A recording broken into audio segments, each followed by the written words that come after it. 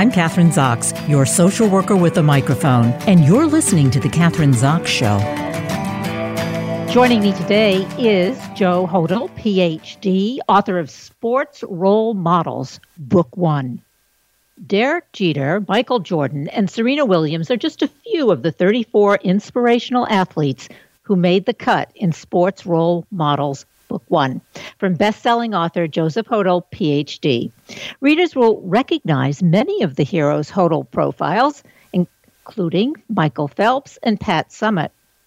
Other chapters feature lesser-known yet equally remarkable examples of the power of the human spirit, like Richard Norris Williams, who survived the Titanic and went on to win Wimbledon, or Bethany Hamilton, who lost her arm during a shark attack and returned to the waters to become a champion surfer. Each chapter is an engaging story about an athlete or coach who exemplifies positive traits that contributed to their success both on and off the playing field. For 20 years, Joseph Hoedel has served as the CEO of Character Development and Leadership, an education-based curriculum company, and has created 2 educational programs that are used in more than 3,500 middle and high schools across the country. Welcome to the show, Joseph. Is it Joseph or Joe? Nice to have you on. Yeah, just call me Joe. Yeah, it's great to be here, Kathryn. Okay, I'm just going to call you Joe. We had a little conversation before the show, whether we were going to focus just on women champions or we were going to do both. And I think we'll do a little bit of both because, as you mentioned to me before, we do focus a lot on women's issues on my show. But all of these athletes that I just mentioned seem like superhuman gals and guys to me anyway. So, okay, so what do they have in common? What do all of the men and the women who achieved all that they have achieved, what do they have in common? Let's talk about that first. Well, probably the easiest one to go to right away is character and leadership. What we did is we selected athletes who really exemplify a particular trait. So it might be responsibility or desire or like service or courage. And these are traits that coaches told us that this is what sports does teach or that it should teach. So that's what we did is we selected athletes that were probably good at what they did on the field, but then also they were tremendous human beings off the field and they had great character. And you've said, and I'm quoting you, I think, I'm quoting you anyway, as Americans, we tend to pay attention to the scandals in sports. And I think that's true. We don't necessarily focus in on all these traits that you just mentioned. We like to hear all the gritty stuff. And this is something that's exactly the opposite of that. These are people who have done accomplished great things, even some of them who have had physical disabilities. Maybe we should start with that because I think it was, who was it? Who started? Oh, I'm trying to think. Well, can't remember.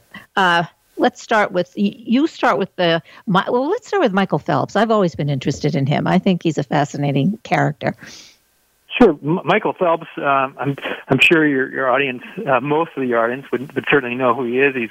He's the most decorated Olympian of all time. He's won 28 different medals, swimming medals, Olympic medals for America. And we really chose him for focus. He really has that ability to focus. But what's interesting about him is that it wasn't always that way. When he was a child, he was diagnosed with ADHD. And he was teased all the time. Really, a better term for it is bullied because he had these big ears and he had these big feet, and he didn't quite fit in with all this excess energy that he had. So that was it was a tough time for him. But really swimming is really what I guess gave him that focus, because when you think about it, ADHD, you're scattered and you can go any which way, but in a pool, it's a rectangle. You go down this way, back that way, and it just keeps you focused. And he was able to channel all that energy into being really the greatest Olympian of all time. So as the greatest Olympian of all times, as I understand it, also his mother was an integral part of his training and pushing him and helping him to focus, and it was always there for him. And that also was critical in his accomplishments as a champion. Yeah, I know that's true. Particularly when he was younger, she was looking for ways to help him. He hated swimming. I mean, he hated swimming. He tells all these stories about how they would force him to get into the pool because he just hated it. But he was able to, like I said, he was able to find his focus. He was able to kind of tame all that extra energy that he had, and when you're able to do that, particularly with the help of a parent, he found his way. He also was involved in some scandal. I don't know if we should mention that, but wasn't it something with a bong? He had some difficulties with that in terms of, he's young. I don't want to say he was a young kid, but yes, he was very young. So how did he resolve that? Yeah, I look. The people that I wrote about are not Boy Scouts. These nobody is. These yeah, athletes. I could write about Tony Dungy and a lot of people like him that were pretty much saint-like. But I don't think that would really capture the cross section of America and the cross section of sports. That if I were to write about anybody, and that includes you, or if I talk to enough people in your life, I could find some things that you have done that you probably wouldn't want in print. And that was true of just about every athlete that I wrote about. And he did after an Olympics. Think about it. He dedicated his whole life to swimming and being on Team USA. And afterwards, he went out to a party and he has a picture of him smoking marijuana, and he's able to talk about that. He's able, and that's why I included in the book, is because he talks about it. He says, these are the mistakes that I made, and this is what I was doing, and this is why I regret it, and this is why I'd hope that you wouldn't follow in those footsteps. Well, I think that's great, and the fact that he mentions it and you talk about it, that's important. Because as you said, if you went into anybody's history, you can always find something. Maybe not with me, but, everybody else, right? No. Just kidding. Anyway, yeah. Okay, so that's good. That's a positive thing. And all right, so let's go on to, he is, obviously, he's one of the most accomplished swimmers of our time. So who should we talk about next? Because Serena Williams is another one that comes to mind. I find her amazing, just an incredible woman. And what kind of, challenges did she have that she had to overcome to get where she is? Sure. Serena Williams is probably the greatest female tennis player of all time. She's won 23 different Grand Slam titles, and together with her sister, they have another 11 in terms of doubles championships. It's really an amazing story. When you think that, it was her father that had this crazy idea. It was 1978. He watched this French Open. He learned how much the winner won, with the take home prize, and he sat there and he thought, how come we never see African Americans in tennis? And he reasoned it was because they weren't taught the game early enough. So he came up with this crazy plan, 78-page plan, and it included having children, having daughters, and teaching them the game of tennis, and that's what he did. He got married, and his wife gave him two daughters, Venus and Serena, and he moved from Saginaw, Michigan, out to Compton, into California, basically into the slums there and in the hood, and he went down and taught them how to play tennis, and both of them became unbelievable tennis players. And we chose Serena for grit because she really had that ability. When the cards are down, the chips are down, she had that ability to come back and win really important matches. So you chose Serena for grit, and I'm thinking about, we've been talking with Michael Phelps, the mother, and now here, Dad. maybe your next book should be about the grit and the character that all these parents had in order to get their kids not only involved, but as you say, stay focused and follow through, right? Yeah, that's quite a story. So there were others. Maybe we should get into some of these women, I think, that you had sent me, because I find Wilma Rudolph. Okay. I mean, this is a young woman who had polio and leg braces as a child and then ends up winning 3 gold medals in track. And as you say, ushered in Title IX. How'd she do that? Yeah, it's a great story. She grew up in Tennessee. She was something like the 19th of 21 children. And she's just always a sickly child, and she had just about everything you can think of, but her big obstacle was polio, and she needed braces in order to walk. And her mother, she has this quote, and it says, "The doctor said I would never walk. My mother said that I would. I believed my mother." Yeah. And at the age of 11, they took those braces off of her, and 5 years later, she is running in the Olympics and wins a medal for Team USA. And then 4 years later, at the age of 20, she becomes the fastest woman to ever walk the face of the earth and breaks world records and wins 3 gold medals for Team USA. And really, she spent the rest of she retired right after that. So she's only like 21 years of age, and she never runs again competitively. But she spent the rest of her days really working on Title IX and making it so that women had just as many choices and options as men did when it comes to athletics. Talk about making a difference, and you got mom involved there as well, right? She believed her mom rather than the doctors. I like that. See, there's a consistent theme to all of this, I think, with the mother parents. Because most people who and I have known people who have had polio or wear braces or find themselves in those kinds of positions or even have strokes. I mean, they're happy or satisfied with just being able to walk again, just walk normally again. And then you have this incredible, I'm going to call it sports genius, emotional genius as well, right? Don't you think so? You have to have that emotional high quotient to be able to accomplish all of this. Yeah. I mean, you certainly have to have the drive. I mean, it's one thing to have ability. There's a lot of people. I use golf all the time. There's probably 5,000 people in the world that can hit a ball 300 yards at this moment in time, but only a handful of them, maybe 100, 150 of them, are going to become on the PGA Tour. So what separates that? And it's not just ability. It's the drive. It's the desire. It's the work ethic. It's the dedication. And really, it takes all of those factors in order to make it where you could possibly get to. And you work with a lot of children. You've been a coach, a professor, a teacher, all of those things.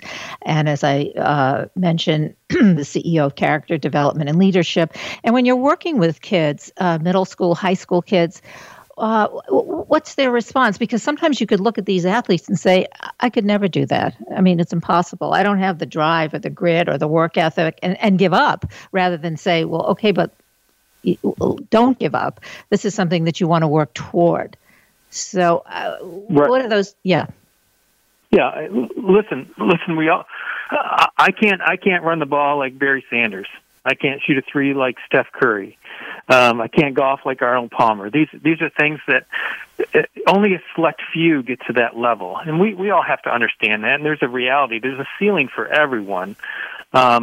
But what I want people to get out of these books, and why I wrote them, is I want people to be inspired, right? And I've learned from working with kids is that they can be inspired and that they want to be inspired. And it's not just kids; it's all of us. And if we can show them examples of real life people who exemplify these traits, then it can inspire them to do better and be better. I was just talking just briefly about Barry Sanders. Well, I sit around and I watch football games, and half the people that I'm sitting with go, why do they have to have all these choreographed dances, and why do they have to have all these celebrations? So when I write about Barry Sanders, I wrote about him for humility, because when he would do superhuman things with a football, he would score the touchdown, and he would just simply hand the ball off to the ref, and no dances, no me, and he'd go back to the bench and drink his Gatorade. And I think there were millions of parents that would say to their kids, you see that? Now that's how it's done. And I think that lesson is still applicable today. What about that's a good example. That's another kind of example like this. If you're talking about Barry Sanders' humility, what about the athletes who aren't humble, but they're superstars? And we could name a few. We don't have to even name them, but, which is very different, which is the opposite than somebody like he, who is humble, who just goes off and drinks his Gatorade. But there are others, many others probably, not probably, there are, who are far from humble. How do they fit into this picture? Well, we all have our strengths and our weaknesses. We have the things that we do well and things that we don't do well. And I wouldn't say everyone has to be like Barry Sanders. Let's just take football. Football is a game of fun, and it is a game of emotion. And I don't think there's anything wrong with showing that type of that enthusiasm, that excitement. I'm not saying that. I'm just saying that that it's a really good example, though, because sometimes you go too far, right? And sometimes even it happens in high school or in college where people go too far, and they feel like after they score they have to taunt the opponent, or they have to jaw with them and talk trash, and I don't think those are really positive examples. So I want to be able to, just show that you can act with class and dignity and help the other team up when they've fallen, and you can say good job. And I think to show an example like that, I think that's I feel proud about that. Yeah, I think that's true. They don't have to get nasty. They don't have to bully people. They don't have to flaunt their superiority, and those kinds of traits are not helpful to anyone. No, I agree with you. But so, what kind of responses? I mean, you've seen so many kids, and you've been to so many high schools, and what's the relationship between the coaches, the parents, and the kids? How does that work? What do you need? What kind of a relationship do you need to help make these kids be the best that they can be, and to inspire them with the athletes that you've written about in the book? Yeah, I would just say that it's about teaching them the qualities, the life lessons that sports does teach, and a lot of times coaches will just take maybe a coachable moment. They'll see something, but what I want them to do is I want them to be proactive, and I want them to actually impart these life lessons, teach these skills on purpose, do it consistently, and that's really how you make the difference. I think sports does naturally teach some of these traits and some of these life lessons. Like if no one ever brought them up, you would just learn them. But I think maybe that's 30 to 50% of the lessons. But a good coach, even a good parent, will be the ones that will regularly, consistently, and on purpose teach these lessons, and I hope that's what these books do. The kids, they never see these books because it's an app-based program for high school athletes, but the books, we just wanted to reach a broader audience, because it's not just for the 16-year-old that is playing sports. It's for anyone who's a sports fan, and it's telling the stories behind the stories. It's what made these people great, and hopefully they find some inspiration in there for themselves as well. And sports is one of those things that everybody, whatever your political beliefs, whatever your ethnic or religious background is, everybody goes to sports games. Everybody wants to see the game. And that's one place where it brings people together, no matter what, no matter where you come from or what you believe in. So, which is a good thing. I want to go back to what I said in the intro, and we were talking about the two people that I mentioned, the one, Richard Norris Williams, and to tell you the truth, I had never heard his name before, who survived the Titanic and went on to win Wimbledon. Tell us that story. Yeah, I call it the greatest story never told.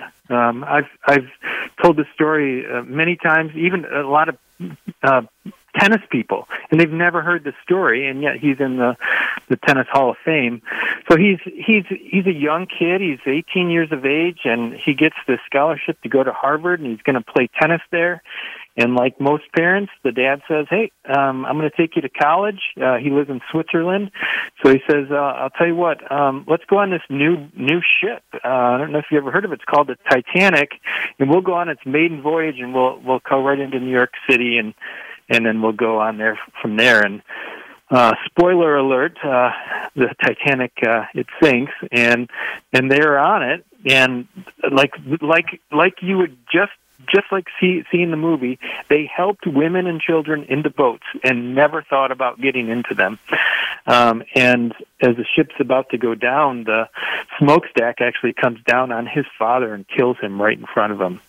And then Richard jumps into the water about 60 feet, and he finds this little, they called it a life raft, but it was semi-submerged. So for the next 5 or 6 hours, he was in water, submerged from the hip down. And when he was rescued by the Carpathia, the doctor on board said, "I'm sorry, son, we're going to have to cut off those legs." And he responded by saying, "Sorry, doc, I'm going to need those legs." So he was right, and he kept his legs. And about 6 weeks later, he went on to win the U.S. Open. That's the greatest story ever told. You're absolutely right. Well, now I'm not going to forget Richard Norris Williams, and not after you told the story. Okay, we only have a few minutes left, so let's maybe the Bethany Hamilton, because she lost her arm during a shark attack. Let's talk about her, and then she goes on to be a champion surfer. How'd she do that? Sure, Bethany Hamilton. They have a movie out about her, but she lives in Hawaii, and her mother came in before school and said, "Hey, surf's up, let's go."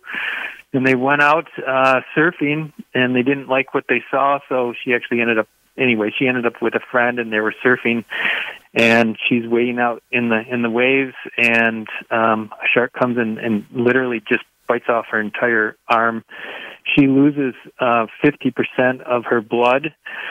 Has her taken her to the hospital. She ends up surviving, and within 4 weeks on Thanksgiving, she ends up taking up surfing again. She learns to surf with one arm, and she went on to compete professionally in surfing, and she won some major competitions, and still surfing today. She's got a child, and it's just an amazing story of overcoming such adversity.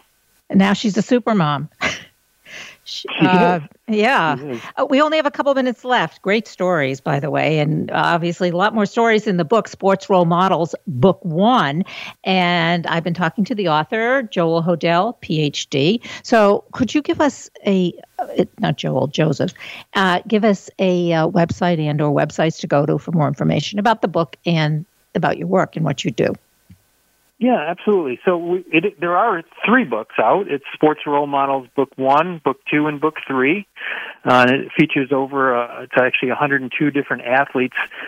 And the website is called AmazingRoleModels.com.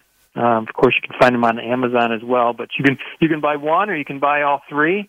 If you're a sports fan out there, and these are a lot of the heroes and people that you've looked up to, and then some stories, like we said, that you've never even heard before. Great. Joseph Hoedel, thanks so much for being on the show today. It was a lot of great information and also a lot of fun. Yeah, well, thank you, Kathryn. It's great to talk with you. I'm Kathryn Zox, your social worker with a microphone, and you've been listening to The Kathryn Zox Show.